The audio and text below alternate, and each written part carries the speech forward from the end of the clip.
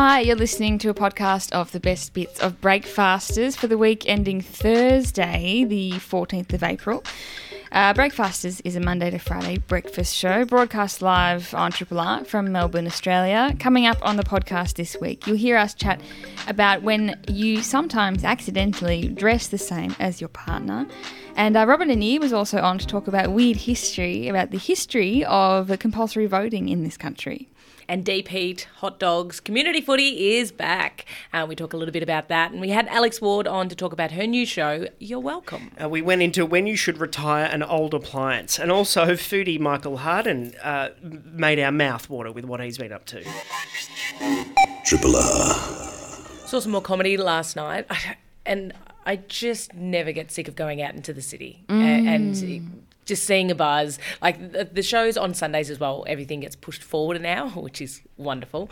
So this was, I think we were in the city at like 4:30, this is my partner and I, and it was just so busy. Like obviously, you know, comedy festival's on and people are spruiking that and everyone's around for that as well. There was a massive line outside, I think Max Watson, also the town hall, like it was huge. And then just afterwards, just going out for dinner and having a drink, it's back and it's awesome, which is great. Now I went to the comedy, I went into the city and we caught the train in and I went with Abby, my wife, and we didn't realise until we got out of the car that we were wearing the same clothes. Oh, yeah. Now, How similar? exactly the same. Now, the reason we didn't realise, so we both had white sneakers on, light blue jeans and a black top. We had jackets on. Mm-hmm. And then when we got to the station, we got out. It's like, oh, it's hot. Yeah. So, and I did notice that we were similar, but with the jackets, it was like, it's a different outfit. But then we took the jackets off and I was like, oh my God. I was like, do you think you could keep your blazer on? She's like, it's like 26 degrees. I'm like, all right, I go, hopefully. And we just stood outside the car deciding what to do. I'm like, we're just going to have to go into the city like this. All right, let's just hope that no one sees us. And literally, as soon as I said that, we get to Footscray Station. And we go to walk in and there's a massive crowd of people coming after the footy, everyone in bomber jumpers and stuff. And one of my football teammates yells out, Bobby! Oh. And Abby and I just went, oh. And I looked up and it was a teammate that we're not good mates. So she kind of looked at us and she just went, hey, and then just looked at both of us and just kept looking back and forth and back and forth and back and forth, but didn't say anything. Oh, yeah. I just went, hey. Have a good one. And then we just kept walking on. It's like, because we're not that close. I'm just like, we can't. Is this a bit? Yeah. Are you busking? Yeah. No, it looked like we were going out to perform something because it was so ridiculous. Comedy festival, you know. It was a duo. We're just missing 3 of the Backstreet Boys.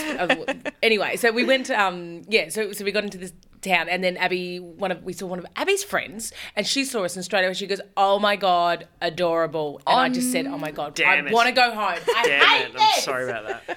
So, I mean, can we just take a photo and post it on social? Because I need people to know that we are aware this is unfortunate. I don't want people to point it out to me again. Anyway, so that was mine. And did you point it out? Did you make a joke? I did. I absolutely did. And I'm glad I did because I saw another person that I knew. Anyway, and they kind of just laughed and then we laughed and it was like, it was very frustrating. Anyway, the comedy was great, which was really good. It was a nice distraction. I said we're sitting up the back. We are nowhere near the front of the stage. Oh, how embarrassing. What about hair? Does that make a difference, or sunnies, or maybe, or jewellery, or I don't know. Like, I mean, that would definitely enhance it if that was similar. And we both did have our hair in a bun. Yeah. But I mean, what else am I going to do with mine? What was the crisscross bralette buddy AFLW? Oh yeah, the two girls that played for I think Brisbane. They came in the bralettes. I mean you're halfway there. Oh right. To the best and fairest. Yeah, the best and fairest. Yeah, and that was cool. Yeah. But for them. Jeans as a base, that can happen. Yeah, I think, and you know what? I have different colour jeans. I have dark blue jeans, I have black jeans, and then I have light blue jeans. Yeah. And we happen to wear the exact same colour jean as well. Yeah. And sneakers and jeans is okay? Yep. sometimes. Yeah, I Yeah. mean, not runners. I don't Yeah. think. Right. I think runners, but whatever you're comfortable Okay, with. well, sure, whatever you're comfortable with, but Not for like me. sometimes I get dressed and I just hear boom, boom, boom, boom, boom, boom, boom, boom, boom. Get it off, Jerry. Norm cord dweeb. No, it's okay. I guess it depends on the shoes. Will and I sometimes end up wearing the same thing. Do you? Yeah. And what happens when you do that? Do you? Like, oh, look at us. No, Oh, how adorable! You love it. there was a time recently where I came out and we're about to leave, and I was like, oh, I didn't know you were going to wear that, and I had to go and went and changed. Yeah, Well, right. we've done that. Yeah, we've gone absolutely not, and we get changed. That's why I think it was so devastating because we're always ready for Yeah. it. I went jumper shopping yesterday. Bought this. Oh, did Oh, you? lovely. Jessie bought the identical jumper. Did she? Yeah, Love it. yeah. Oh, But brilliant. so obviously, yeah, It can happen. Now it's well. I mean, that was deliberate, and then now that you mention it, it's like there's going to have to be phone calls if we're getting dressed separately, Oh, yeah. because Oh, otherwise yeah. we look like we're Little Tweedledum and Tweedledee. Yeah, and especially this, it looks like we're defending Zelensky or something in the street of Kiev. It's a nice jumper. Yeah, I like It is a thanks. nice jumper. Do you have a blue one similar to that one? I do, yes. Yeah, That's I like more that. two-toned, but yeah, this is... and you're I'd imagine you're a great audience member. What do you mean? Like my laugh? Yeah, Yeah. you'd be very generous. Yeah, I mean, if I find something very funny, then yeah, absolutely. But you know what? I appreciated sitting up the back. I don't like sitting up the front. Right. Like when the comedian can see your face, because then I feel pressure Yeah. that you have to laugh. Yeah. So I prefer sitting a little bit further back. than- I was at the yeah. front last night. Oh, were you? Yeah. For, Greg Larson. oh, Yeah. Well, had a fabulous time, and it's a joy to be there. So there's no self-consciousness at all. Okay. Yeah, that's good. And it's a packed house as well, so Yeah. it gets subsumed. But yeah, there is sometimes it is okay. Daniel, you got to do some heavy lifting here. Yeah. I think if there's less people in the crowd as well. And that was it was packed last night, which was great. So I was like, oh, great. And I think Abby said the same thing. She's like, oh, we can relax and just watch a show and not have to worry. And then you went out to dinner and ordered the same thing. Yes, we did. No, Did you? Oh, I'm so ready to believe that. Independently yours, Triple R. 102.7. With an election having been called, we welcome back to Breakfasters historian Robin Annear for a look back on voting patterns past. Morning, Robin. Hey, how are you? We're excellent. When an election is called, where does your mind go when it looks back? Well, it always goes back, frankly, to the fight that women had to get the vote, but that's a whole other story. Thinking about federal elections, I mean, Australia's got one of the highest turnout rates of voters participation, in the world. So why is that? So that's what I thought I'd go back and look at, and that's of course because of compulsory voting. And that wasn't introduced when, we first got a federation in 1901. It didn't come in until 24 years after that, 1925. So the voter turnout rate in 1901 was not much over 50% of those enrolled. A lot of people weren't in favour of federation anyway, so that partly explains why there were so few enrolled. But it actually, it didn't pick up a lot. And after the First World War, 1922, it was still only about 50-something percent, 57%, I think. And so the government of the day passed legislation on compulsory voting. They'd already had compulsory enrolment, but it was pretty hard to enforce. So compulsory voting came in 1925. So the federal election in 1925, voter participation shot up to 91% and stayed at or above that level ever since. So nearly 100 years, it's been over 90%. Wow. And it's only started dropping off a bit since about 2010, but that's a trend across the world. And, it's plummeted elsewhere in the world. And here it's just kind of dwindled by about 4%. So it's down to about that 91% again at our last election, which is what it shot up to in 1925. But, how did people take to it is the question. It was a big, it was a bit of a revolution having to vote for the first time. Yeah. What was the mood like in the tenor of the debate? There's an idea overseas that compulsory voting is undemocratic. Yeah. Well, there was certainly some of that. It wasn't very loud, and it of course, cast your mind back to what it must have been like. Then it was harder to get those sort of ideas circulating and percolating in the community compared to today. You know, it had to be printed in a newspaper or perhaps on the radio, but it was hard to get ideas like that on the radio. And, you know, there were soapbox speakers and things like that people might gather around and go, yeah, but on the whole, they were really fringe ideas, and the sort of libertarian idea of free will and freedom of choice, they were certainly ideas that were put out there. And I mean, you know, there was a bit of sarcasm in the papers.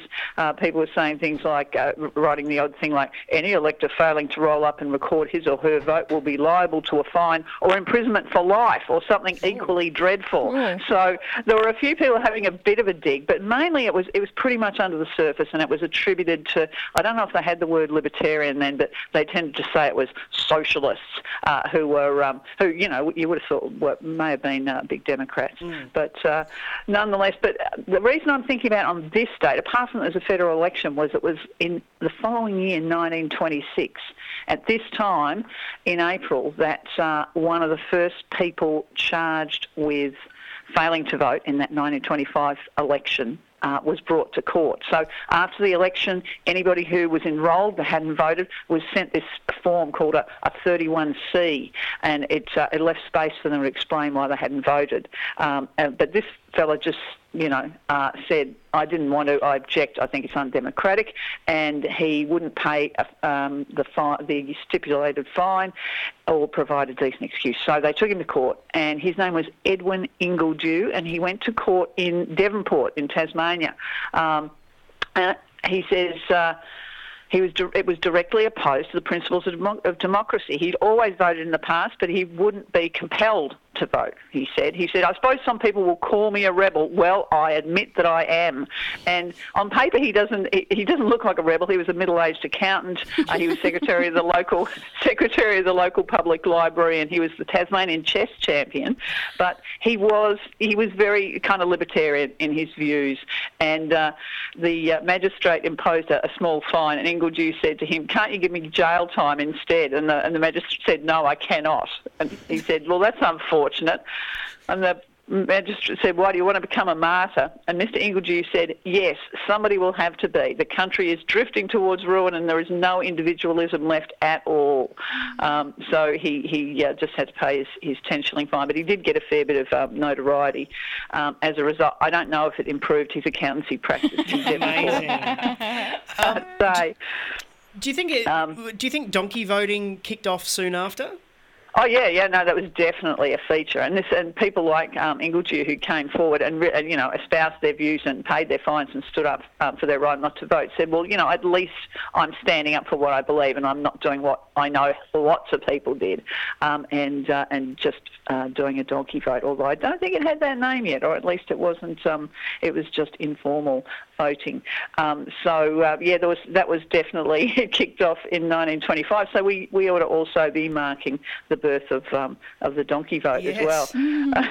But women, they said compulsory voting, they reckon, was good for women after the election. They reckoned that flappers had started to look into things a little more, flappers being the sort of airheads as reputedly of the day. You know, they were just sort of mindless followers of fashion. And of course, women had only had the vote, they had almost since Federation in federal elections, and they reckoned it was hard to get women to enrol to vote because they had to give their birth date. This was one explanation for why relatively few women enrolled to vote in the first place, not why they didn't vote. Because they didn't want anyone to know how old they were? Well, this was the idea. Yeah, didn't want any man anyway. So, you know, it was often a man who they were giving their details to, and they reckoned they didn't like that. And there were also things I read here. One of the excuses of a woman who didn't vote was that she and her husband disagreed about who she had voted for, and she was afraid she would get a thrashing if she went to vote. Yeah, so, you know, that was not at all unheard of. This is from these 31C forms. There was another man whose horse had broken broken its hobbles, the leather strap that held its front legs together. So it had broken its hobbles just when he was ready to start his ride to the distant voting booth, and he chased the horse around the paddock for several hours and was unable to catch it in time to go and vote. But my favourite, he was someone who said I was boozed that day from a result of the dope, I think. So there was there was a lot of cocaine around in the 20s, so Really? that was probably, oh yeah, man. Yeah, they used to have what they called snow parties. Yeah. The roaring 20s. There we go. I know. Yeah, no, it was a thing. It was a thing. A lot of people went fishing on polling day and didn't get back in time. Quite a number of cases of people who took ill while on their way to the polling booth. At least 2 electors collapsed on the doorstep of the polling booth. One elderly person was being conveyed in a bath chair, like a wheelchair, when one of the wheels came off, and he had to be carried back home. There were a lot of motor car, cycle and other accidents contributed to excuses. But my favourite, I think, was this a man in North Queensland, and he said he was nearly 70 years old, big deal. He had to walk 15 miles through heavy rain, part of it through dense scrub which was infested with leeches, and he had to cross a slippery railway bridge which was missing the centre boards, and the last person who tried to walk across it had fallen and been washed down a 300-foot waterfall, and so that was his excuse. It's a pretty for good one, I not reckon. voting. It's a good, yep. Can let him off the I'd give hook him for the go. that. Sounds like a video game or something. It does, yeah. But basically you couldn't be a conscientious objector unless it was on religious grounds. They were the only people, conscientious objectors who were let off the hook. Mm-hmm. So Edward Ingledew or Ernest Judd, a well-known Sydney socialist who took his case all the way to the High Court, had no joy from their objections to voting. All right. So on this date, 1926, Edward Ingledew, first person in Australia sentenced for not voting. Yep. What a nerdy martyr. Robin Annear, fascinating as always. Thank you. Thanks. Thank you. See you next time. Melbourne's own Triple R. Local footy kicked off over the weekend for my women's football club, so it was exciting. Got to go down to the footy, and the first thing I smelt was the deep heat, and I just was like, yes, local footy. I love it. Yeah. Oh, so went down, took Winnie down. It's nice and close to my house. I was actually watching our Masters team. So we've got a Masters, which is... How old do you think Masters is? Over what age? So Masters is like older. The Legends kind of thing. Right. Well, Legends. Just old. Just old, yeah. Like from 38 onwards? Yeah. I'll say 38. 35 plus. Okay. Kind of thing, yeah. So... It's better than over 28's nightclub or whatever. Oh, yeah. Oh, God, yeah. Get in there, you old goat. Over 28, I remember being a bloody 18-year-old thinking that was so old. Me too. Hearing the ads on the radio being like, what losers would still go to a club after they're 28. Turns out heaps. So, yeah, over 35s, and look, I've got a few mates that play, and I had been asked to play, but I'm just like, you know what, I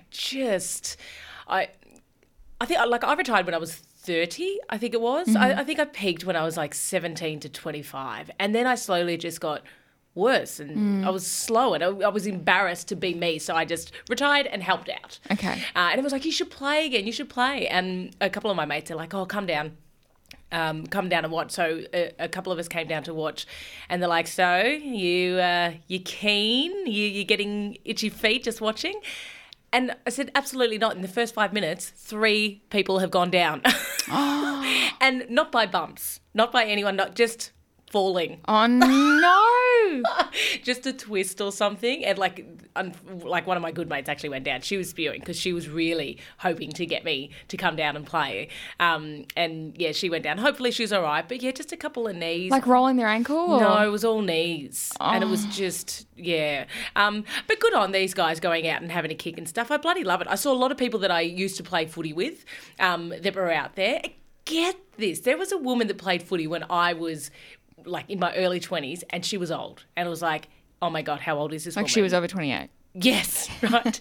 She is still playing, like I've been retired for a very long time now. She is still playing in the Masters. She captain coaches one of the teams.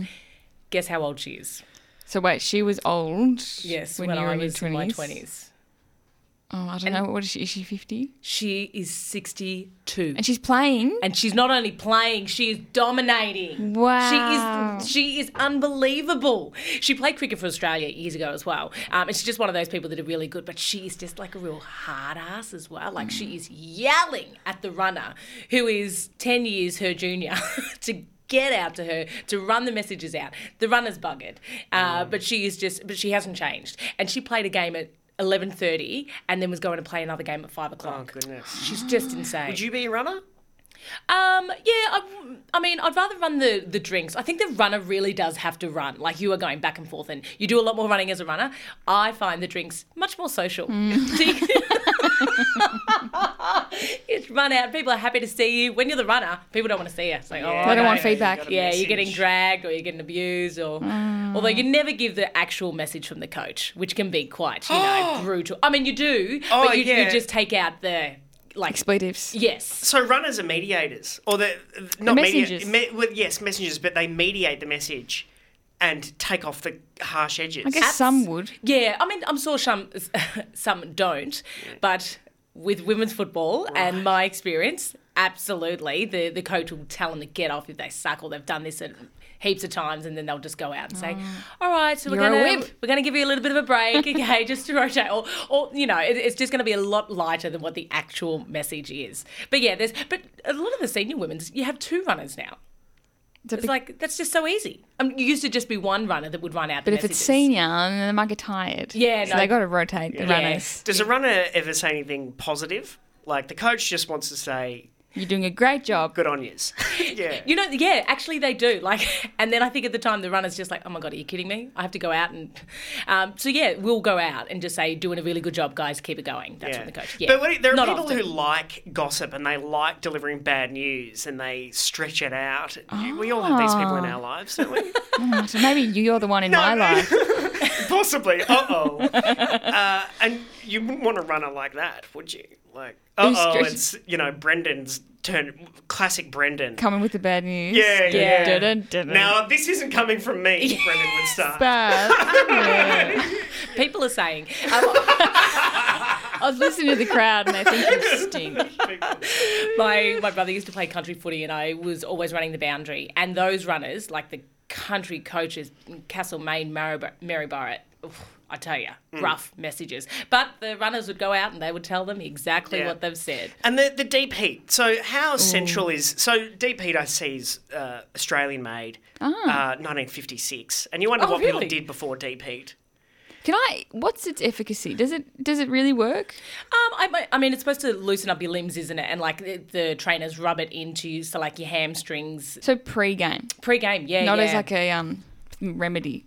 No. It's all pre-game, warming up your muscles and getting them loose, and And I mean, to be honest, you go into a change room and it just stings the eyeballs. Yeah. But some people love it just for the smell, I think. I mean, I see Deep Heat sponsors the South East Melbourne Phoenix basketball team. Yeah, they're the loosest team Yeah, going I know. around. It's like, hey, look at these stiff guys.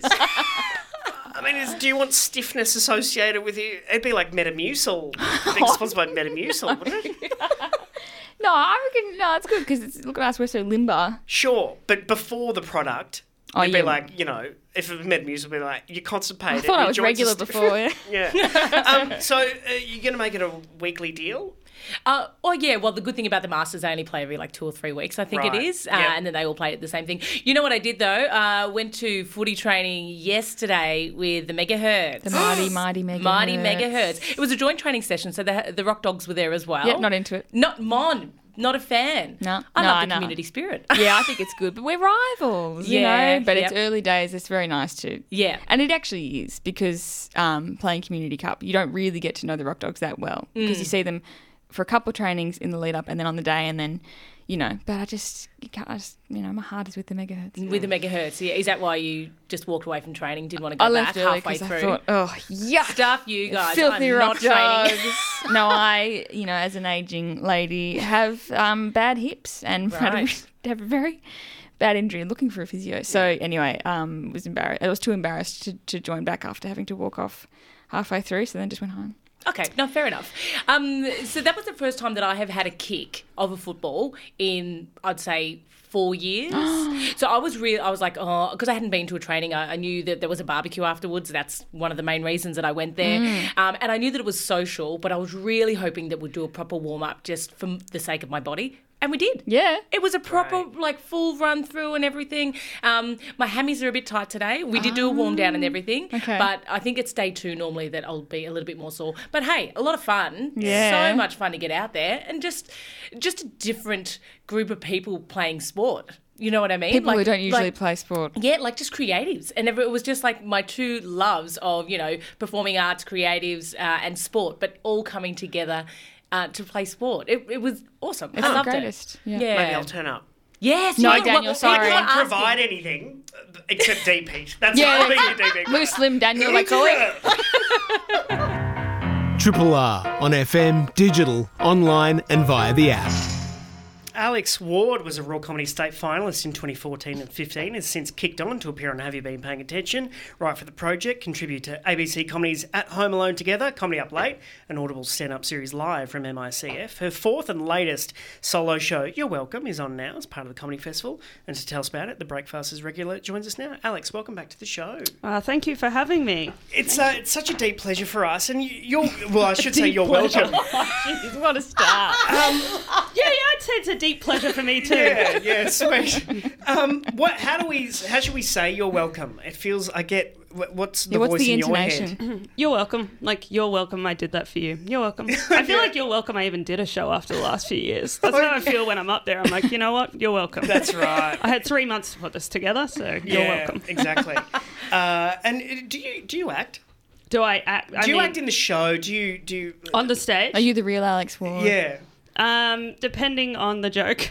Yeah, right. Do I act? Look, most of the jokes are generally not exaggerated too much. Sadly, those things do happen to me. Yeah. But am I acting right now?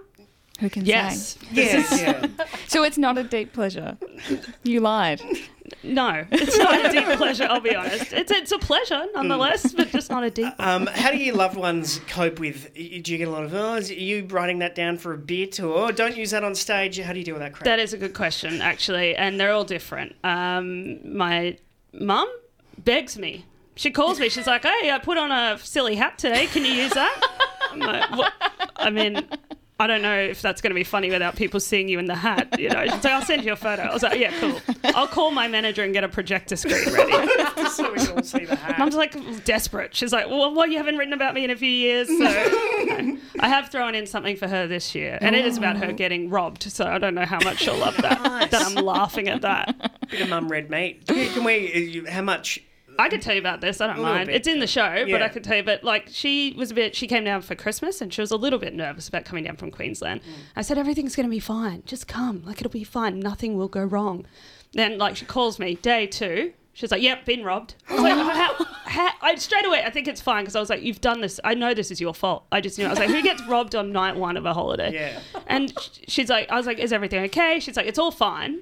She actually got back what they took on insurance anyway. But she was like, yeah, but she's like, I was at home, I was asleep in the Airbnb. She's like, but they got the money. I was like, what money? She's like, oh, they got the cash. I was like, what cash? I said, how much money? And she goes, oh, $3,000. What? Yeah. And I was like, why did you have $3,000? She goes, oh, travel. I was like, no, I don't. And Melbourne don't have ATMs. I have to be careful. I don't know The what exchange she did. rate. Yeah, I feel like she went to the exchange and was like, I'm going to need 3,000 Victorian dollars. Thank you very much. Where can I get an adapter for down there? Plug my hairdryer. And I was like, I don't know why she lost the logic. I think she just I don't know. She just did. She's a very smart woman, but when it came to traveling after 2 years of not doing it, she was just all logic went out the window. But so was she. So she was out and someone She came was in. asleep. Her and my stepdad were asleep, and a robber came in. Now this isn't in the show actually. This part, so Yeah. Exclusive. so this is some deep loving exclusive material. She's like, she had 2 Jack Russells with her. I was like, what about the dogs? Didn't they bark? And she goes, yeah, they went berserk. I was like, what happened then? She goes, oh, I just told them to shut up. They have one job to do and they're doing it, and Mum's just like, shut up. Let them take the money. It's Melbourne money anyway. I don't need it. Yeah, I feel exactly. I feel like the robbers just thought they were talking to her. Like, shut up. They're like, okay, yeah, we will be quieter. Have you softened, or are you still victim blaming your mum? No, I'm still victim blaming. I mean, I feel bad for these dogs. Hey, imagine that. What if you saw like a guy with a knife outside, like, oh, I'll protect the community and call the cops. And then you call and they're just like, shut up. Yeah, no, you're some rats. Yeah, exactly.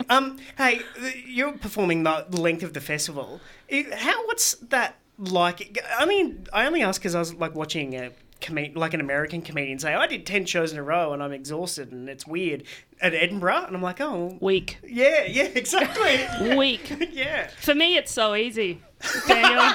It's so easy. I'll do 100. 22, nothing.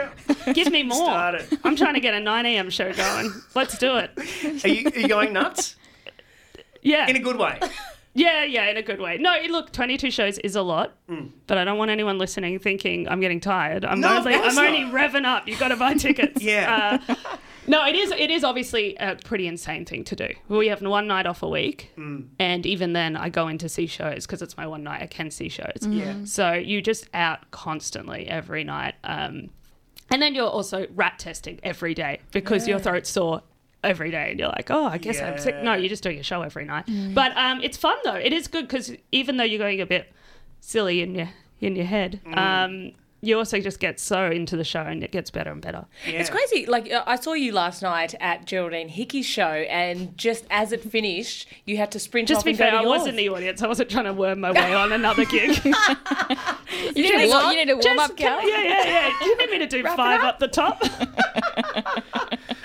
But you're running off and then you're going and doing your show, and then you had shows after that. It sounds pretty intense. That is the first time I've watched a show before my show, which is a bold move because you sit there the whole time being like, yeah, Jazz is pretty good. I know, of all people to go and see this. But very relaxing as well. Yes. So I feel like that was a good person to watch. Yeah, great definitely. show. I'm here to plug my own.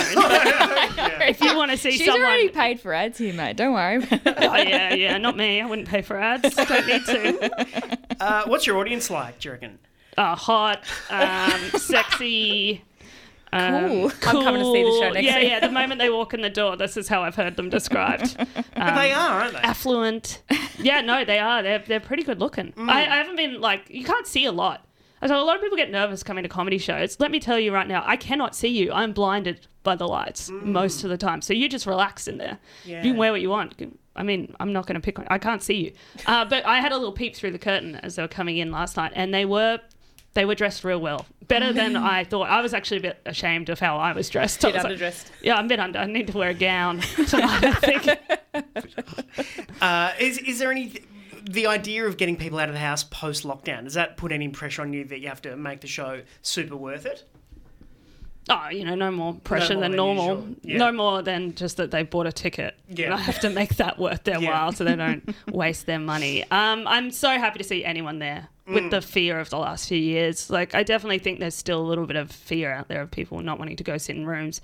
But I'm so happy. So whenever anyone walks in the door, I'm like, good on you. Yeah. Wear your mask if you want. I don't mind. Like, whatever makes you happy. But honestly, it's quite a nice room and it's spacious and it's good. How long before the show do you do the rat? Oh, no. Well, I mean, I've just been doing them every morning pretty Every much. morning. So, yeah. And do you sit and watch it and think, how's the rest of my festival going to pan out in the next 15 minutes? Yeah, sometimes I'm like, fingers crossed, get a nap in today. I'm kidding. No, of course, but I mean, whatever, it's just part of it. Yeah. I did want to ask, what is your welcome? What's the show? What's the show? Can you do the show now? Yeah, sure. Hey, thanks for coming No, on. you know what I mean. Hey, Mon, what do you do for a living? Can you describe... Is anyone here drinking today? Is it only through the run that you realise what the show is? Or... you're welcome. Yeah, does it tighten up? Does it change? You would have heard this before, that when we have to put in the show name, it's way ahead. Way ahead. So there is a small part of the show. Not small. It is a part of the show. Yeah. About when I was a kid, I saved Christmas every year. And you'll have to come to understand what that means. This isn't a full hour hour of Christmas know. jokes. This isn't a Christmas in March show. Damn. This is not that. It's a family show. It's about my family. It's about my family. It's about a family tradition we had, which is completely unrelatable for most people, but they still seem to really enjoy it. The feedback I'm getting is there's a lot of nostalgia in this show, and just that my family had this weird quirk growing up that made me believe that I saved Christmas every single year, and the arrogance I had as a child due to that. And then what comes out of that when I realised that maybe I didn't save Christmas every year, because Christmas is just whatever. It's like, I don't know how to explain it. It's like the cloud. I don't get it. Or internet. I don't know how it works. Yeah. Do you think the Airbnb owner took the money? I mean, is there a theory? The theory is I think my mother walked into town with a wad of cash yelling, I have relevant currency, and the robbers saw her and they said, there's the one. Something's up. I mean, the street, some other people got robbed on the street and they said, this has never happened before in this town. And I was like, well, it's my mum. She's done it. $3,000. My dad was on a Paris train and got his wallet swiped from his back pocket and had an extraordinary amount of stupid notes in there. And it's like, on the one hand, you're upset, and on the other hand, you're like, what do you think was going to happen? Well, it's not like everyone can see the note sticking out of your pocket. I mean, sometimes people... You're a cash man, Daniel. You understand. Yes, I only use cash. I'm like, yeah. Can I have some cash? Johnny's address. Yeah, precisely. And so now, where are you? You're at the Triple venue. R Studios. No. If you want more of that sort of stuff, you've got to come out tonight. You're at the Chinese Museum Silk Room. Yeah, I'm in the Chinese Museum. I feel like it's so funny when you're like, I think my career's advancing, and then you realise you're literally in a museum. Like, I think it's over. It's a beautiful room. Big brick wall. Is it? Cool. Yeah, think Seinfeld. That's classic. Yeah. It's awesome. It's in Chinatown. You can get dumplings after. Are there other rooms in this venue? Yeah, there's another room called the Jade Room, I believe, which is upstairs, which is a smaller, like half the size. Oh, you got the main smaller room. Yeah, I'm in the big one. Room, yeah, half the size. There's probably smaller ones they haven't even told me about. They don't bother me with that. What about your music? Do you have how much thought went into that? Oh, so much thought. Thank you for asking. It is a 90s theme. Great. 90s theme music. I cannot tell you who I walk onto, but it does get a laugh before I've even got That's it. Cool. That's my first laugh. I didn't write the joke. It's just a song. Yeah. Cool. Okay. Oh, now I'm so curious. I mean, we've got to go. Yeah, go along to hear Hanson, I suppose. You wish. Yeah, it's better right. than that. I nearly got Nothing's you. better. Damn it. Okay, well, this is very exciting. What's it like to be back here? In the studio? Yeah. It's so good to see you. It really is. I know need you're not you to sincere. understand I deeply love you too. Yeah. Is that what you need to hear? Yeah, I do. We're out of time. It's the end of the show. What else do people need to know? It's at 7:40. It's a good time. It is a good time. 7:40. It is a good time. It's a great time. Probably the best time you can get. 7:40, Chinatown, Chinese Museum. Come. It's fun. It's silly. It's a fun show. How fun! And you're at gigging early this morning, even. Yeah. Yeah. Because Yeah, you don't stop. Really. I don't stop. That's the hustle and grind. Because you're not weak. No. Yeah, like I keep all those telling other you, losers. So strong. I'm about to do some push-ups if you want to watch. Yay. All right, Alex Ward can be seen in. You're welcome for the rest of the festival. Thanks heaps for coming back in. Oh, no worries. You're welcome. Triple R. The microwave that we have at our place has been a hand-me-down. I got this probably about 4 or 5 years ago. My best mate and I moved into this apartment and there was already a microwave there. So I don't know if the previous owners or tenants left it there, but we didn't have one and we're like, oh. So we gave it a clean and we used it. It's just an old crappy one, but it worked. We said we were going to get a new one for years, but we didn't. Then when I moved out with Abby, my housemate said, she could take it. I'm going to get a new one. It's like, okay. Anyway, so we've had it for a couple of years and I finally carked it. So didn't realise how convenient microwaves are. Like and Abby didn't have, when she was in Adelaide, she didn't have a microwave. And I remember going to her place, I'm like, how do you heat things up? She's like, stove or the oven. I was like, oh my God, that's so time consuming. Don't you just shove it in the microwave? She's like, oh, we've never had one. I reminded her of this because our microwave has carked it and it's so inconvenient. We try to heat up food like within 10 minutes of it going down. It's like, oh, that's right, the microwave doesn't work. Try to heat up a heat pack. That's right, microwave. Popcorn. Anyway, we're fine. But yeah, so we went to go shopping for a microwave. Now, I'm not sure if you guys have... Nigella Lawson has obviously famous cooking show. She famously said microwave on her show. Microwave. I don't... Sorry, yeah. You think it was a joke? Of course it was a joke, and I just am amazed that made news. People put on funny voices to say different things, and then it was like, there were like think pieces about it. She just said it in a funny way. She said it, yeah. And I thought she was just being funny. It's the idea that people... I don't know that she was being funny. Of course she's so just a good actor. I think it was like a bunch of Americans being like, oh, these crazy Brits, don't know how to say microwave, and they couldn't take a joke. She's sexing up microwave. That is funny. Successfully. Yeah. Yeah. So I had that in my head when we were shopping, and I couldn't help. So when we were looking and they're like, can I help you? I'm like, can you please show us a microwave? Because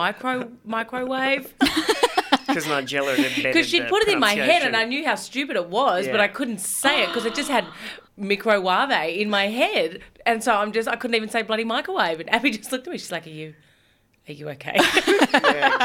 I said, I don't think I am. Anyway, we were looking through, and then I think the next place we went to, they're like, can we help you? Abby's like, microwaves. I'm like, thank you so much. If you were going to design a microwave from scratch, what would be it? Well, I mean, I've seen ones with wheels on them, or it'll say roast chicken. It's like, leave all that shit off. Yeah.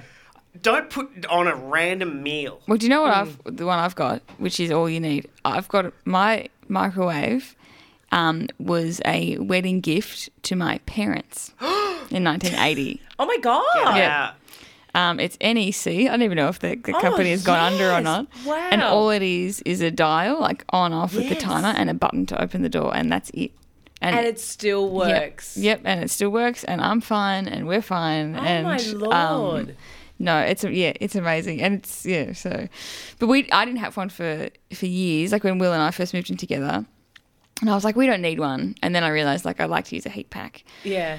But I was like, no, I don't have a microwave. I like having minimum appliances. And then Mum and Dad were like, well, why don't you just... My sister had it. She was getting a new one. So she's like, why don't you take it? So I took... And my partner was like, wanted to make popcorn. So we took it, and it's really handy to have. But yeah, 1980. That's not right.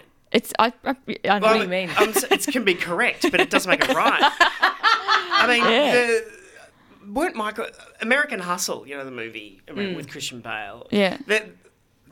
It's set in like the late 70s, early 80s. Yeah. And microwaves in this film were invented or became popularised. Yeah. Well, it's probably was a really good wedding present. Well, Dad talks about trying to cook a roast in it because he's like, I can do everything when they first got it, and absolutely couldn't. How big is it? It's normal microwave size. Right. Like 25 litre kind of a thing? Oh, yeah, sure. Something like that, What about, when they're... Obviously, if you're standing in front of a microwave, I think it's depressing enough. Yeah. Sorry, Bobby, I know that you And so, but when the wheels, because, it's all the glass trays on this, like, rotate, and then if the wheels come off the rails... Yes. Oh, yeah, mine doesn't rotate. It doesn't rotate? No, it doesn't. Well, it's that old. It doesn't have... So you have to open it up and turn it. What? For real? Yeah. I remember going to friends' houses in primary school and being like, wow, you can see, like, one, there's a light in it, and two, this stuff spins around. That's amazing. Oh, your microwave didn't have a light. So it's just humming in the dark, stationary, ready to blow. It is ready to blow.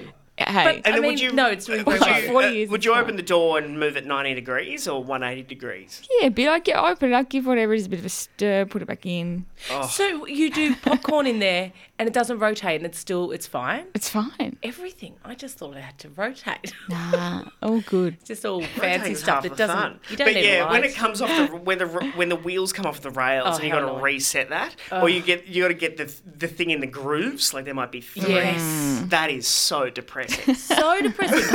But you don't have to worry about that, do you? No, just whack it in, go sit down. That should be in a museum. It should be.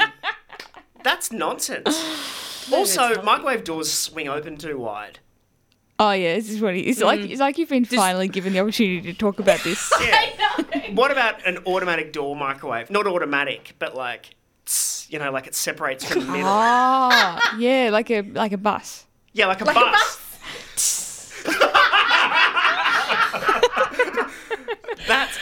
want that microwave. You're right though with the doors though, because they do swing fast, but they bounce back. So you've got to be careful. They do bounce. Yeah, they're too bouncy. They are too. I assume yours doesn't. Does your hinges are rusted no, you just got a button. It pops right open. Yeah.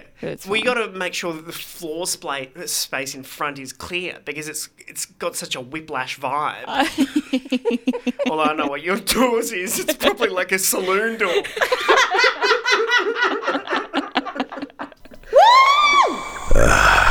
That's right. Triple R. I'm hungry. I want something to eat. Something with a crunch and very sweet. Here to tell us what's happening food-wise around town, we welcome back to Breakfasters the man who literally wrote the book on Melbourne dining, Michael Harden. Morning, Michael. Good morning. How are you? Good. We're excellent. That's good. Is there going to be a update, a sequel? I'm thinking that Melbourne, the making of... Yes, yeah.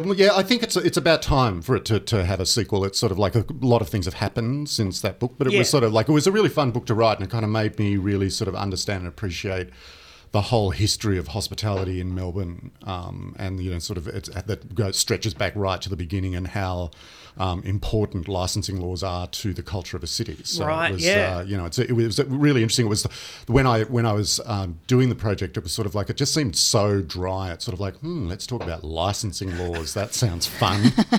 But it actually ended up kind of giving me a really sort of like an understanding of how law can sort of really benefit an industry like it did with the hospitality industry. Right. Like, we wouldn't have had a small bar scene if not for the changes to the licensing laws. Yeah, and that's your spiritual home, the small bar exactly. scene. It's my happy place, my safe place, and my preferred place. So, what research are you doing now to inform perhaps the next edition? I'm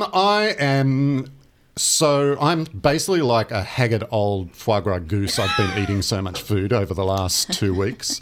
I feel like I've been stuffed full, but there's been some good stuff to eat as well. I've sort of like, we're right in the middle of what I call it's reviewing season at the moment. So a lot of the guides, like the Good Food Guide, the Gourmet Traveller Awards, that sort of stuff, are all sort of looking at restaurant where people, reviewers are out and about looking at restaurants at the moment. So that's what I'm doing, and there's been some good stuff in Melbourne at the moment. It's sort of like some sort of really high-end stuff, some really exciting sort of like entry-level things as well. So I guess the sort of the big news on the Melbourne restaurant scene was the opening of Grill Americano, which is in the city on Flinders Lane. It's a Chris Lucas joint, which is he is responsible for Chin Chin and Kasume and Society and Yakemono. He's like, he's a serial restaurant opener, spends a lot of money on them and everything. This one, I think, is his best work. It is, it's very well realised. It knows what it's doing. It's sort of American-style Tuscan grill. It's very glamorous. It's sort of like all the furniture is this royal blue upholstered furniture. It's got, glossy terrazzo floors. It's got a beautiful white marble bar with, shiny metal lamps lighting it and everything, and white jacketed waiters, and everything is beautifully presented. Like, the signature drink, the Americano, they serve in a highball glass, and it's got a single oblong of ice that reaches to the top of the glass, and on the top of the oblong they've done a little circle of mandarin peel, and they've used like a mandarin infused soda in it as well. So you've got the sort of the regular ingredients and the Campari, etc., and then sort of some mandarin in it, and the little circle on the top, it stops your nose touching the ice when you're drinking the drink, but it also gives you a little whiff of mandarin with every sip that you have. Attention to detail. And then it's also served with 2 little segments of mandarin that have been dipped in chocolate.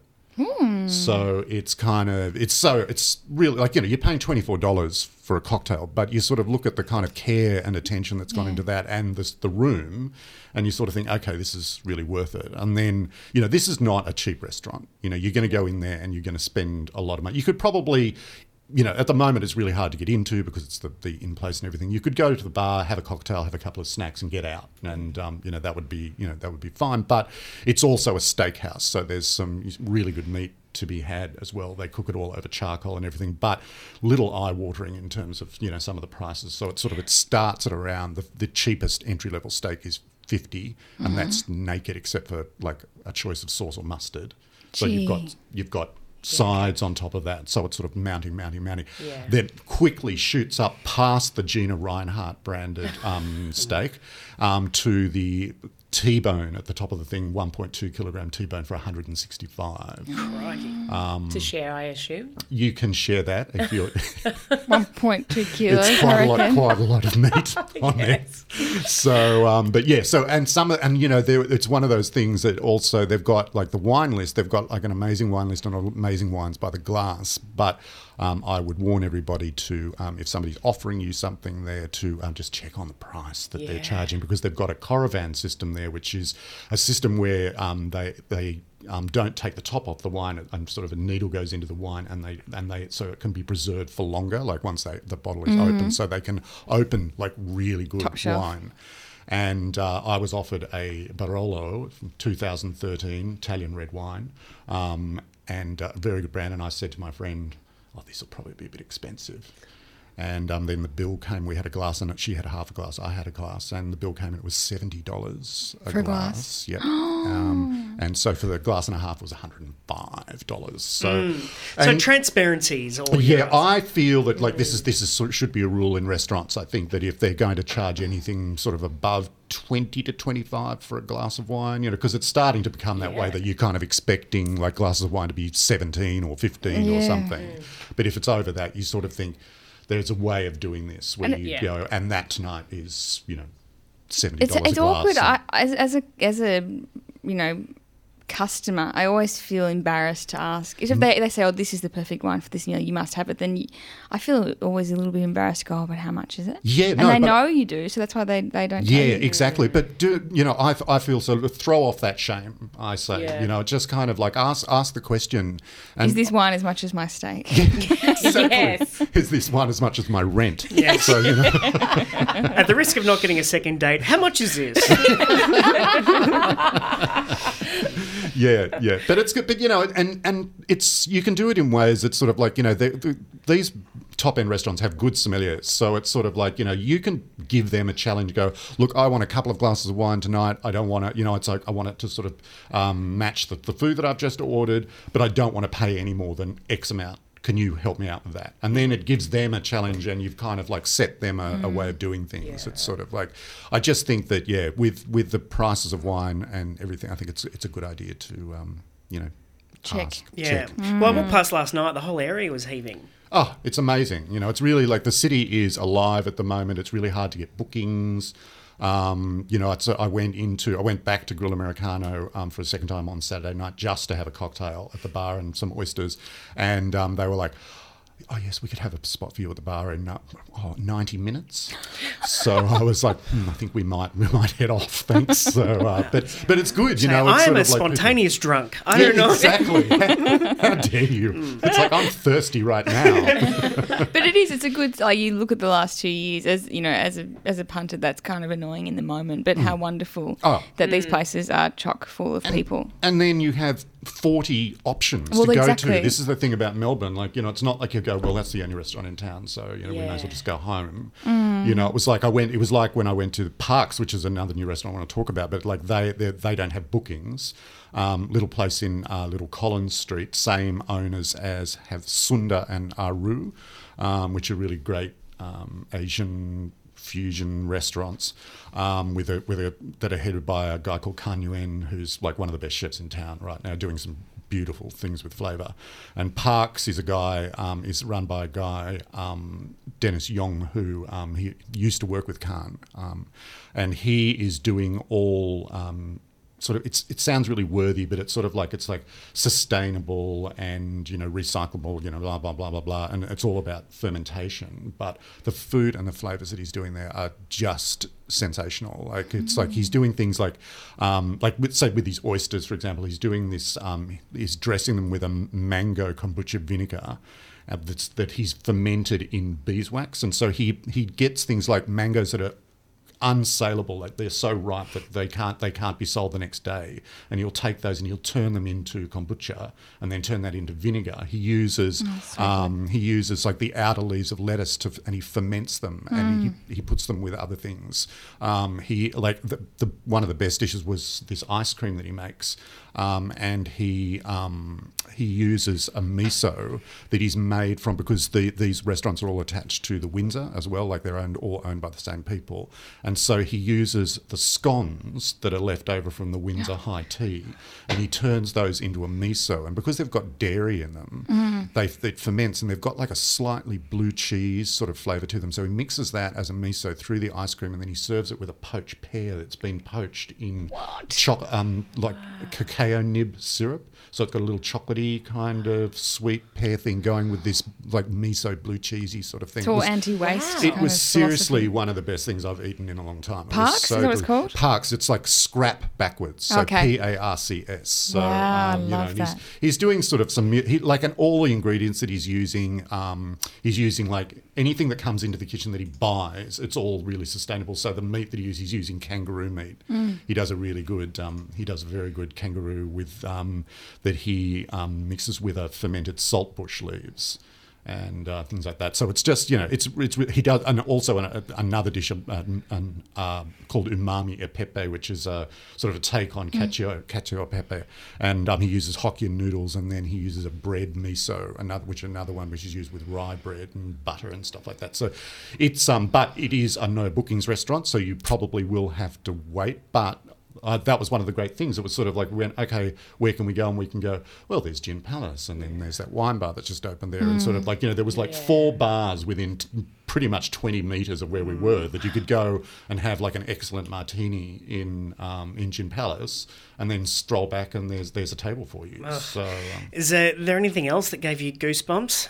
There's I had a really, really good book. There's the dish at Rosella, which is where the Gertrude Street Enoteca used to be on Gertrude Street. It's a new restaurant by Rocco Esposito, who used to have Project 49 down in Collingwood, and he's doing this he's doing really good home style food from Puglia. He's originally from Puglia, and he did this just delicious rice, potato and mussel dish that's all sort of cooked in the pan, but absolutely beautiful, sort of home style Italian. And then he does a version of spaghetti assassina, which is a spaghetti that's cooked in a similar style to risotto, but it goes into the pan uncooked, and it's done with like a stock that's made out of tomato paste and water, and then with other tomato, and so it cooks, so it's crunchy, and it's sort of like, and all of the sauce as it cooks sort of soaks into the spaghetti, and it's sort of like just this most delicious kind of umami tomatoey bomb of pasta. It's totally delicious. So there's some good stuff happening around. I am a happy foie gras. Yes, exactly. Lockdown is well and truly over for Michael Harden. Yeah, exactly. Well, we look forward to hearing heaps more when you come back. Yeah, great. See you next time. Bye. Triple R.